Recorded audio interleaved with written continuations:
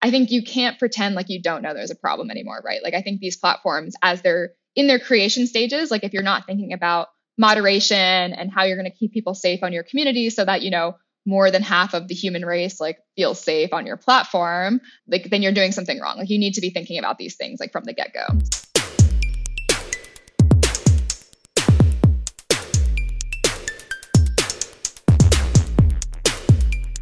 Nothing's more important than great customer experiences, but sometimes services get disrupted. Resolve issues faster and spend more time innovating. Automate, collaborate, and improve with adaptive incident management. Learn why millions trust xMatters to keep their digital services running at xmatters.com/resolve. Hello, everybody, and welcome back to the Stack Overflow podcast. I'm Ben Popper, Director of Content here at Stack Overflow, and I'm here with my wonderful co-host, Sarah Chips. Hey, Sarah. Hey, Ben. How's it going? Oh, it's pretty good. We have a guest today. You want to introduce? Yeah, I'm excited to say that we're here with Emily Krager, who is an Android developer based in Oakland and also an avid TikToker. Hey, Emily. Hey, Sarah. Hey, Ben. Thank you so much for having me this morning. Oh, it's great to have you. So tell us a little bit about how you got into software development. Was that something you have always done? What's your path to that world like? Sure. So yeah, I actually have a pretty non-traditional background. I went to school for neuroscience, which is unrelated to software in almost every way. But after school, kind of was looking for what I wanted my, career to look like, and kind of fell into software after visiting a friend in San Francisco and really seeing the culture and office spaces out here and decided that, had to make a change. So ended up going back to school and getting a master's in computer science. And yeah, I've been here ever since and I love it. That's so neat. I saw that in the responses to your TikTok. You mentioned that everyone in your family is a doctor. Is that you have lots of doctors in your family?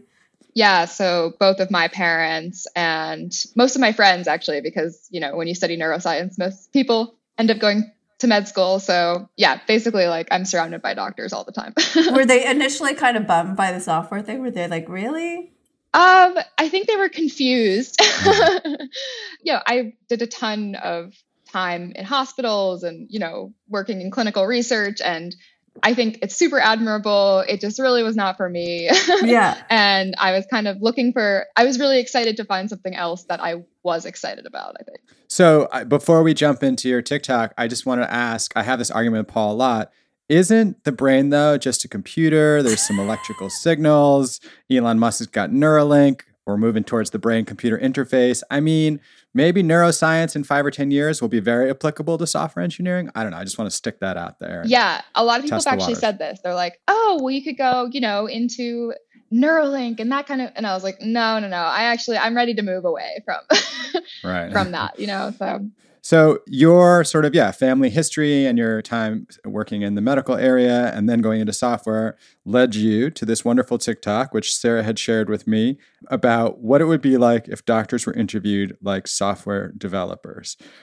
I thought the joke was very funny, and I was comparing it to my previous life, but maybe tell us, what was the inspiration? Did something specific happen, a job interview or a friend's interview, or what was like what made you decide to do this routine?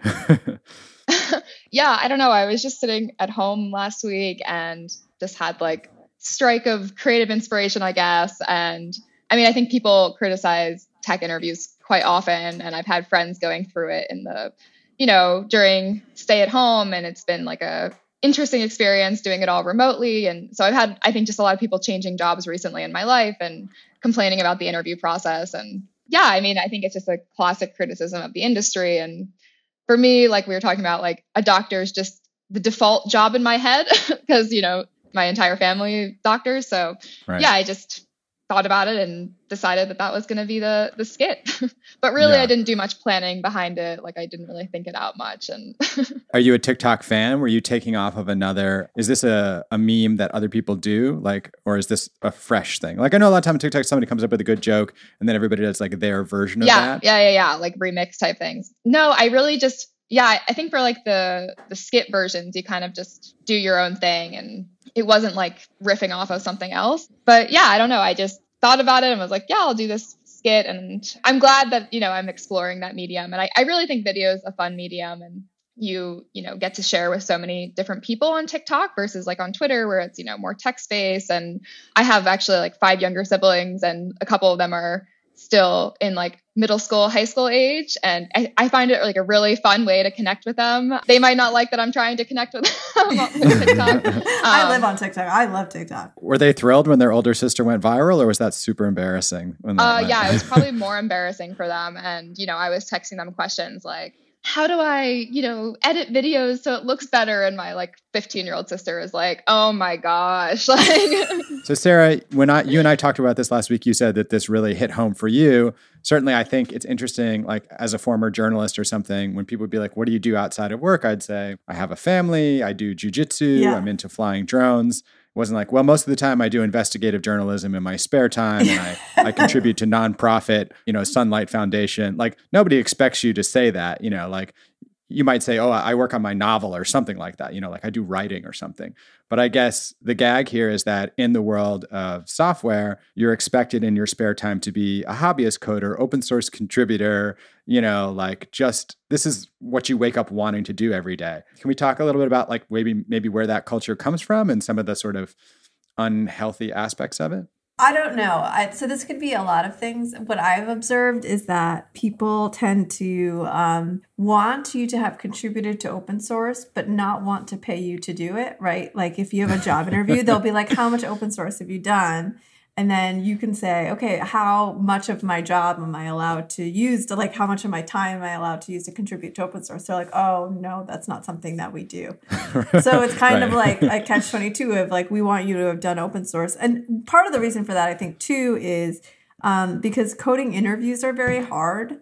We've talked about this a lot, like the Jeopardy style interviews. It doesn't really work for lots of people. And so one way to see how what type of coding people do or some of their experience is to look at their open source work, because the work they've done at companies are proprietary.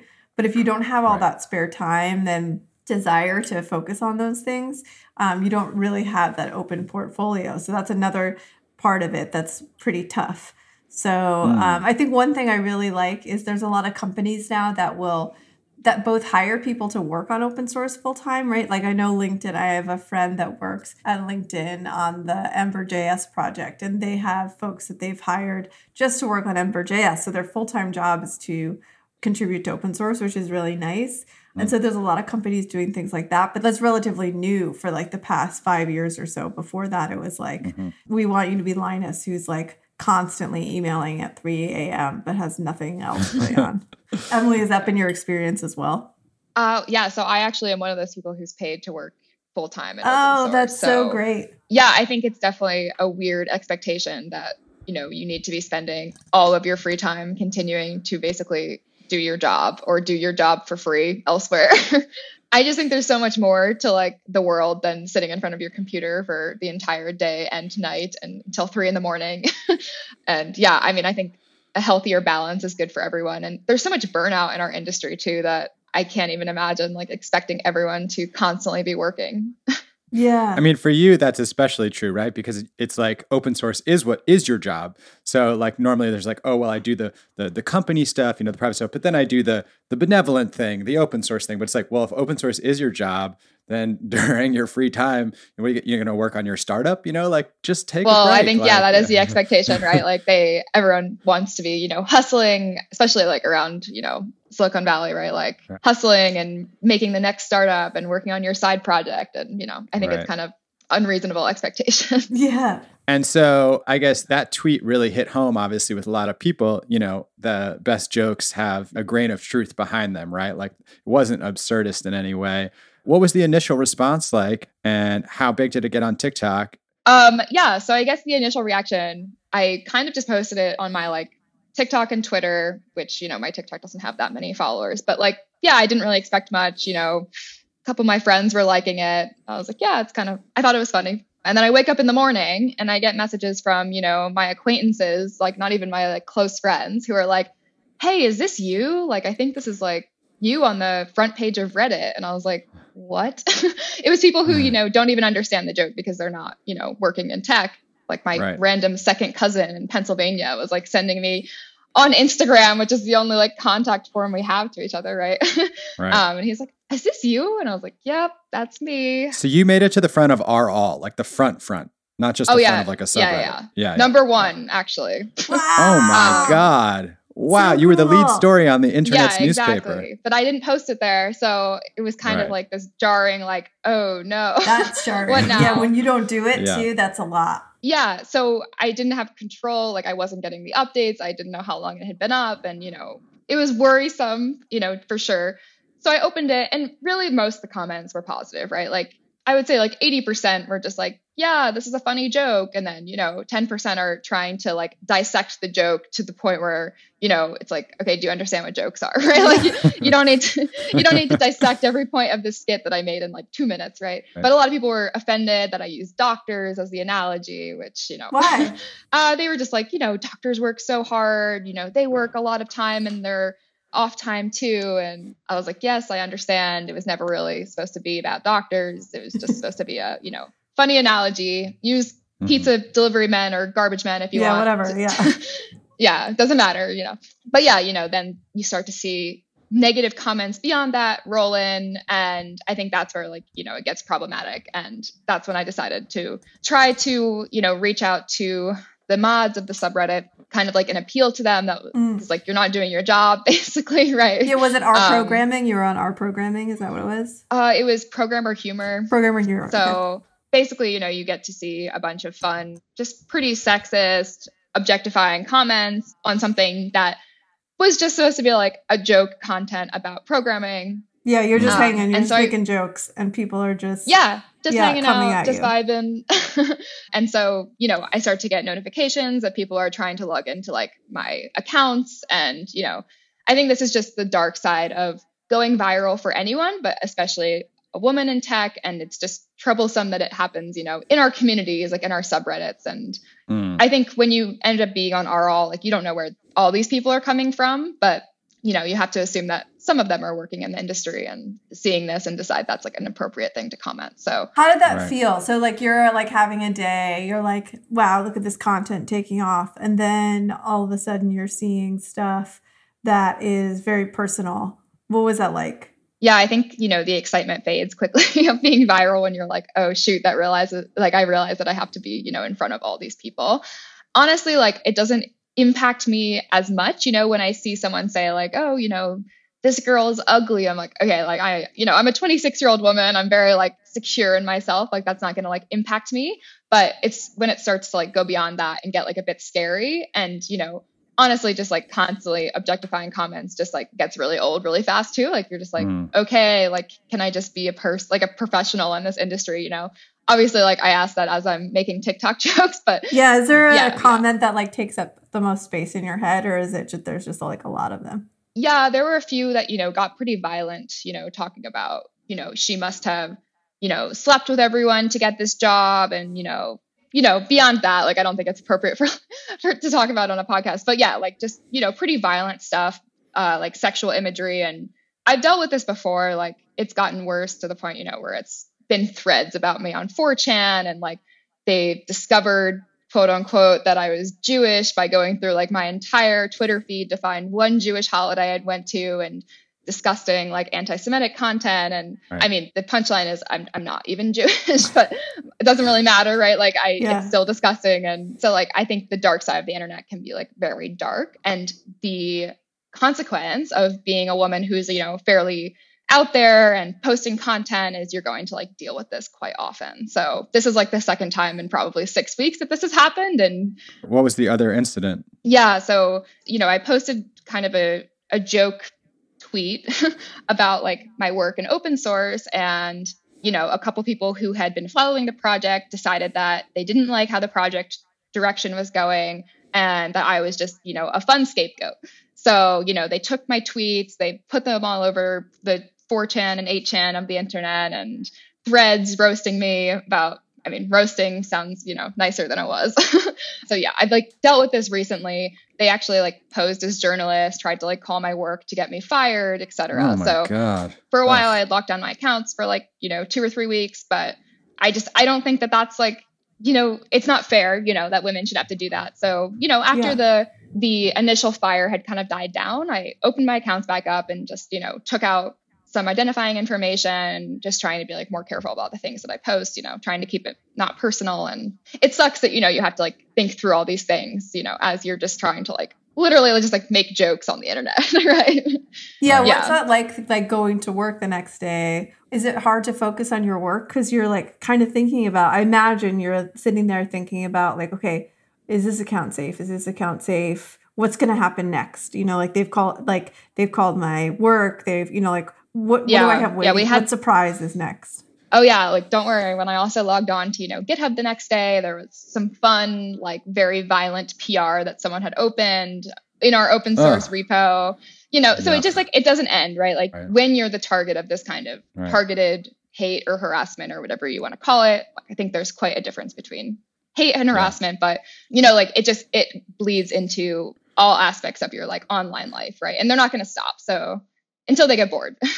I mean, like, I'm sure this is a double standard, but I wonder, have either of you ever had a conversation, with somebody like a man who posts a viral R programmer tweet, I would assume doesn't get the same kind of thing. Like maybe some people come out of the woodwork, like you were saying, to say like, this joke's dumb, or I don't get this joke, but like, it doesn't devolve into personal attacks, or, it seems to me like this is, unfortunately, areas like 4chan and 8chan we know, and then Reddit, which has some threads that are kind of, at that same level, where people feel like they are anonymous and they want to take out their worst impulses. And when you rise to, the front page, suddenly you become the target for the day, right? Yeah. And I think a lot of men don't understand the difference, because they're like, oh, well, I've posted photos of myself on Reddit and, I've gotten terrible responses saying that I'm like, out of shape or ugly, and they didn't like my joke or they didn't like my content. And I just find it baffling that, I think like no one likes to receive hate on the internet. And of course, I think it's terrible that the internet is so full of hate and towards everybody. But again, like I think there's a very stark difference between someone calling you, out of shape or ugly versus someone like stalking you down on all of your internet accounts, trying to find your personal information, like bleeding into your work. And then like, the constant objectifying when like you're just trying to like be a professional online, right? Like I think there is a stark difference, and it's clearly like targeted at women. I have, friends who work in, DevRel, or they're dev advocates, where their job is to post content. And I feel for them so hard because, one of my friends had to literally like go through the bureaucratic process of her, massive company to even be able to take control of the comments on her own videos, because they had never thought about, what happens when there's abusive comments on her, like, tutorial videos. Like they just never thought about it until she showed up, and, suddenly her comments are being flooded with terrible content, and none of her, male coworkers ever had to deal with that.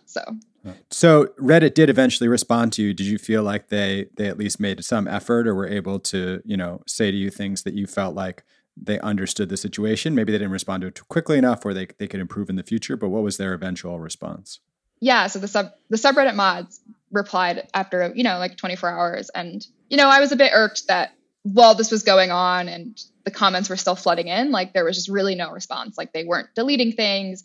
Myself and some of my friends had been like reporting all of the worst ones, and they kind of just like still were there a day later. But they were very apologetic when they finally did reply and say, this was totally our bad, and we're going to make it a clear rule that you can't, comment sexualized, aggressive comments, and we're going to try to get more mods so that we can deal with this faster. And so I really do feel like that was the best response that they could have given me. And I do appreciate the response. I just, I wish they'd done it a little faster. And then I have to kind of question, I guarantee you this is not the first time this has happened, and it's not going to be the last time it happens. So I really just hope that they take it to heart and like realize that this, is a problem that exists on their subreddit, which has over 1 million subscribers. Like that's a lot of people to be. That's a lot. I didn't know programming humor was so big. Yeah, I didn't either. I'm not really on Reddit very much, so yeah. It's 50% Stack Overflow jokes, Sarah. You don't spend time there. That's where I get that's where I get all my material. Sarah, it's an opportunity for you. You can start making some content there.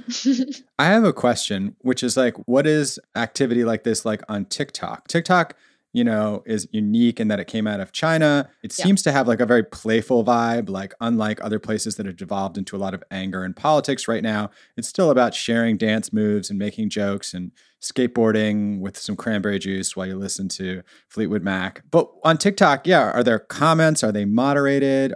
Is the tone just generally different? Because like a lot, like when you look at communities, often if you establish the culture from the beginning, that kind of, builds on itself. So, we know 8chan and 4chan built terrible cultures. Reddit has a mix. What's the culture like on TikTok? Do you get feedback there? And what's it like? Yeah, I mean, I'd like to say, it's just more fun and less hate. But to be honest, like I've gotten, as much negative comments there as I have on, Reddit or whatever. I think it really just depends on.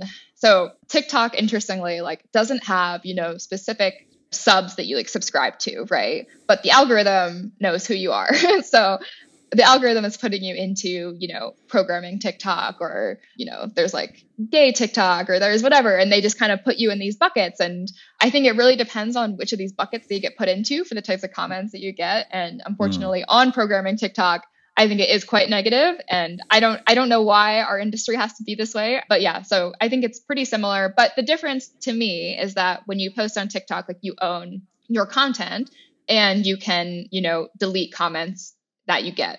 So different than Twitter as well. So you can really just be like, this is a super aggressive reply and I can delete it myself. Like I don't have to go blocking it. You're just like, this is, so I doesn't can exist anymore. I can report it if it's like, terrible, but usually I just imagine if Twitter was like that. I know, it'd be amazing, right? Well, now you can have it so people can't reply, but I also think that limits conversation. And I've met so many like strangers on Twitter that I really appreciate being able to meet, right?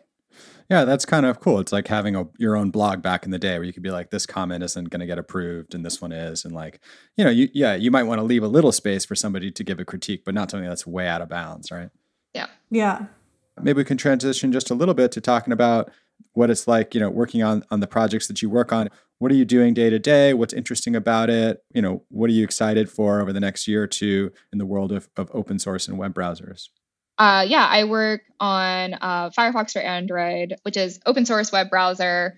And we did a complete rewrite in the last 2 years. So it's been a time. But I'm really excited just to continue to work on it and make it better. And I don't know if there's a specific thing about the web I'm super excited for. I think I am more interested in the policy work that's been going on and trying to think about how these anonymous communities can, a little bit be held accountable, or not anonymous communities be held responsible for the kind of content that's there. But we have really strong policy team, and a lot of smart people are working on these types of policy concerns. So I think that's what I'm most interested in right now, actually, and excited for. Yeah, it's going to be really interesting if and when some of these big social networks start to follow through with, for example, banning all political advertising. That's going to be a huge change from the last, 6 to 8 years and what we've seen sort of build to a head. So it does seem like a lot of stuff is happening. And then another thing that I notice is, big companies like Apple making certain moves around privacy that in some ways, block off a lot of what Facebook and Google do. And so I definitely think that there is a lot of turbulence in that world and a lot of jockeying for position to see, what people will accept or not accept when it comes to privacy or moderation, I think is the right word for it, maybe. Yeah. I think we've also seen a lot of, new social networks pop up over the, last year, whether it's, TikTok becoming more popular, or I think there was Clubhouse or whatever, right? All these new social networks that people are trying to get people to join. And I think at this point, one more thing I'll say about harassment and abuse is just, I think you can't pretend like you don't know there's a problem anymore, right? I think these platforms, as they're in their creation stages, if you're not thinking about moderation and how you're going to keep people safe on your community so that, more than half of the human race feels safe on your platform, then you're doing something wrong. You need to be thinking about these things from the get-go. I think one thing that has been really interesting talking to the people that built the social networks that drive us every day, the big ones like Twitter, Facebook, all those things, is they were built by one kind of person, right? And that type of person isn't used to walking down the street and having people yell things at them, right? Or isn't used to having in the middle of their day someone just shock them with a comment about that is something that has nothing to do with either their professional life or their work. And I think because those people don't experience those things. When they were designing these platforms, they didn't even think about something like that happening. I talk to those folks often, and they always say, like, we were just so surprised. We just never even thought like this would be used as a weapon. And I asked them, like, well, okay, how many people were you working with that maybe like look differently from you, or like, might have had those experiences? And they're always like, we really didn't have anyone. And so I always think, whenever we talk about these things, because it's really hard to, as we can see, all these platforms trying to build these things in later, when you don't think about this during the design process, building in later, it's just like not intuitive. The system isn't built that way. And it's just, you're just trying to shoehorn functionality into something that is so firmly established that it ends up just being a cleanup. No one has solved this yet. No one has fixed this. No, there's no platform out there that you can say, this is a very huge platform. Millions of people use it, and they've really gotten that part figured out. I don't think anyone has. I just think we can do so much better. Like, I think everyone has a responsibility to kind of think of the worst case scenario when they're building technology, right? Or even like not the worst case, but the middle worst case, right? Like, how could someone be, targeted on this platform or harassed on this platform? And, even recently in my own life, someone was pitching an idea recently that I was just happening to be around for. And it was like, oh, I'm creating this really cool tool on the internet to help people create anonymous profiles and really link to like, quote, a real email address so that they can, have a fake Facebook profile that's totally for their like niche interest that they don't want their, family to know about or something, for safety and privacy reasons. And my immediate thought was, that sounds terrible.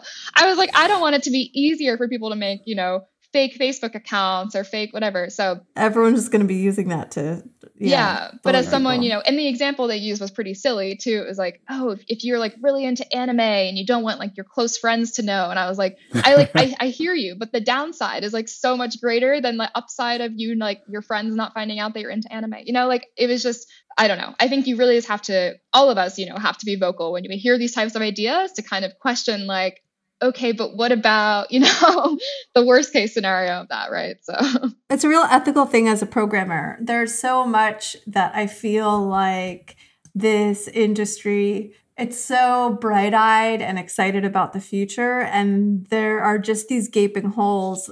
You have a master's in computer science. Do you feel like any of those things were touched on in your studies?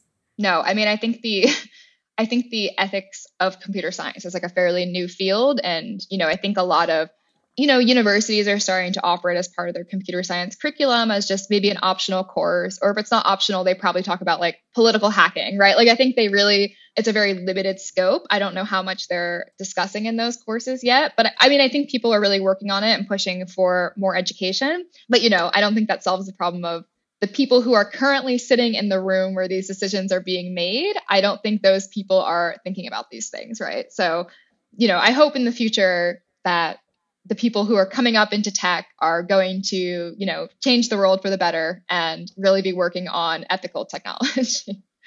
Yeah, there's a tweet this weekend I saw, or a discussion this weekend, I think probably on Twitter, about, how software engineers should have a review board similar to the medical review board. Well, I'd be interested to hear what you thought about something like that. A review board isn't like you can get your, license revoked or something. Right. Yeah, that was my reaction too. There's no license. Yeah, there's no license, which is, I think, the beautiful thing and the disturbing thing about our industry, right? There's no regulation, which I think is cool. Anyone can build something and, it's very scrappy, right? Like you could just teach yourself. And I think everyone likes to build product if they're, a software engineer, right? Like, why else do we do this? Like, I think building product is the fun part, right? Yeah, I guess if there was some sort of licensure, then maybe it would make more sense. Bringing the medical analogy full circle, right? Yeah, we need to come up with what is the Hippocratic Oath for software developers, right? Move fast and break things. That's Oh, I don't think that's a good one. Let's rethink it. Let's go back to the drawing board. Sorry. It's just the first thing that popped into my head. Sorry about that. So I was listening to a podcast. It's called Co-Recursive. So it's like a software podcast, and I was listening to it, and they had a interview with a guy named Matt Godbolt. Have you ever heard of this? And like to Godbolt something is now apparently a verb. Anyway, he's a British guy, and he got started on computers in the 80s, and he told this really interesting story. You could go to the local newsstand, And sometimes you could get like a diskette or something like that, and you could take it home and load up a game. But if you couldn't afford that, or if the game was too big to fit on a single diskette, what they would do is they would print out the source code in assembly in the back, and you would buy the magazine, take it home, and then you would input the source code yourself, like type it all in by hand, and then you could play the game. Have you ever heard of that? That sounds blew my mind. terrible. Yeah. Yeah, this is an older concept, right? It was like late 80s, early 90s. Yeah.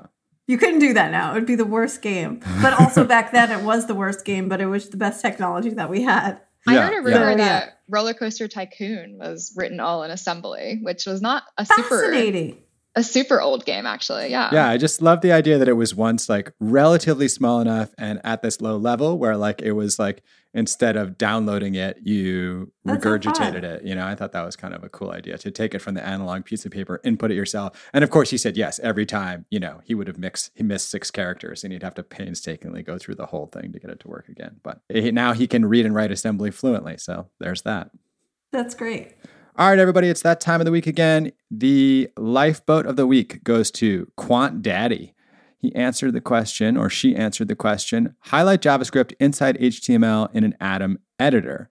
So I'm new to Atom, and I noticed that when I use script in HTML, it won't highlight anything. I'd like to know if this is normal, and if it is, how to make Atom highlight JavaScripts. And the answer is go to Settings Core tab and uncheck Use Tree Sitter Parsers option. Should work without restarting Atom. Thanks, Quant Daddy. Look at that. There you go. Saved a restart. Saved a restart. Exactly. All right. Well, again, Emily, thanks so much for coming on and for sharing your story. Don't give up. Keep making people laugh on TikTok. Keep demanding good moderation. I'm Ben Popper. I'm the Director of Content here at Stack Overflow, and you can find me on Twitter at Ben Popper. I'm Sarah Chips. I'm the Director of Community here at Stack Overflow, and you can find me at Sarah Joe on GitHub. And I'm Emily Kager, and you can find me on Twitter at Emily Kager.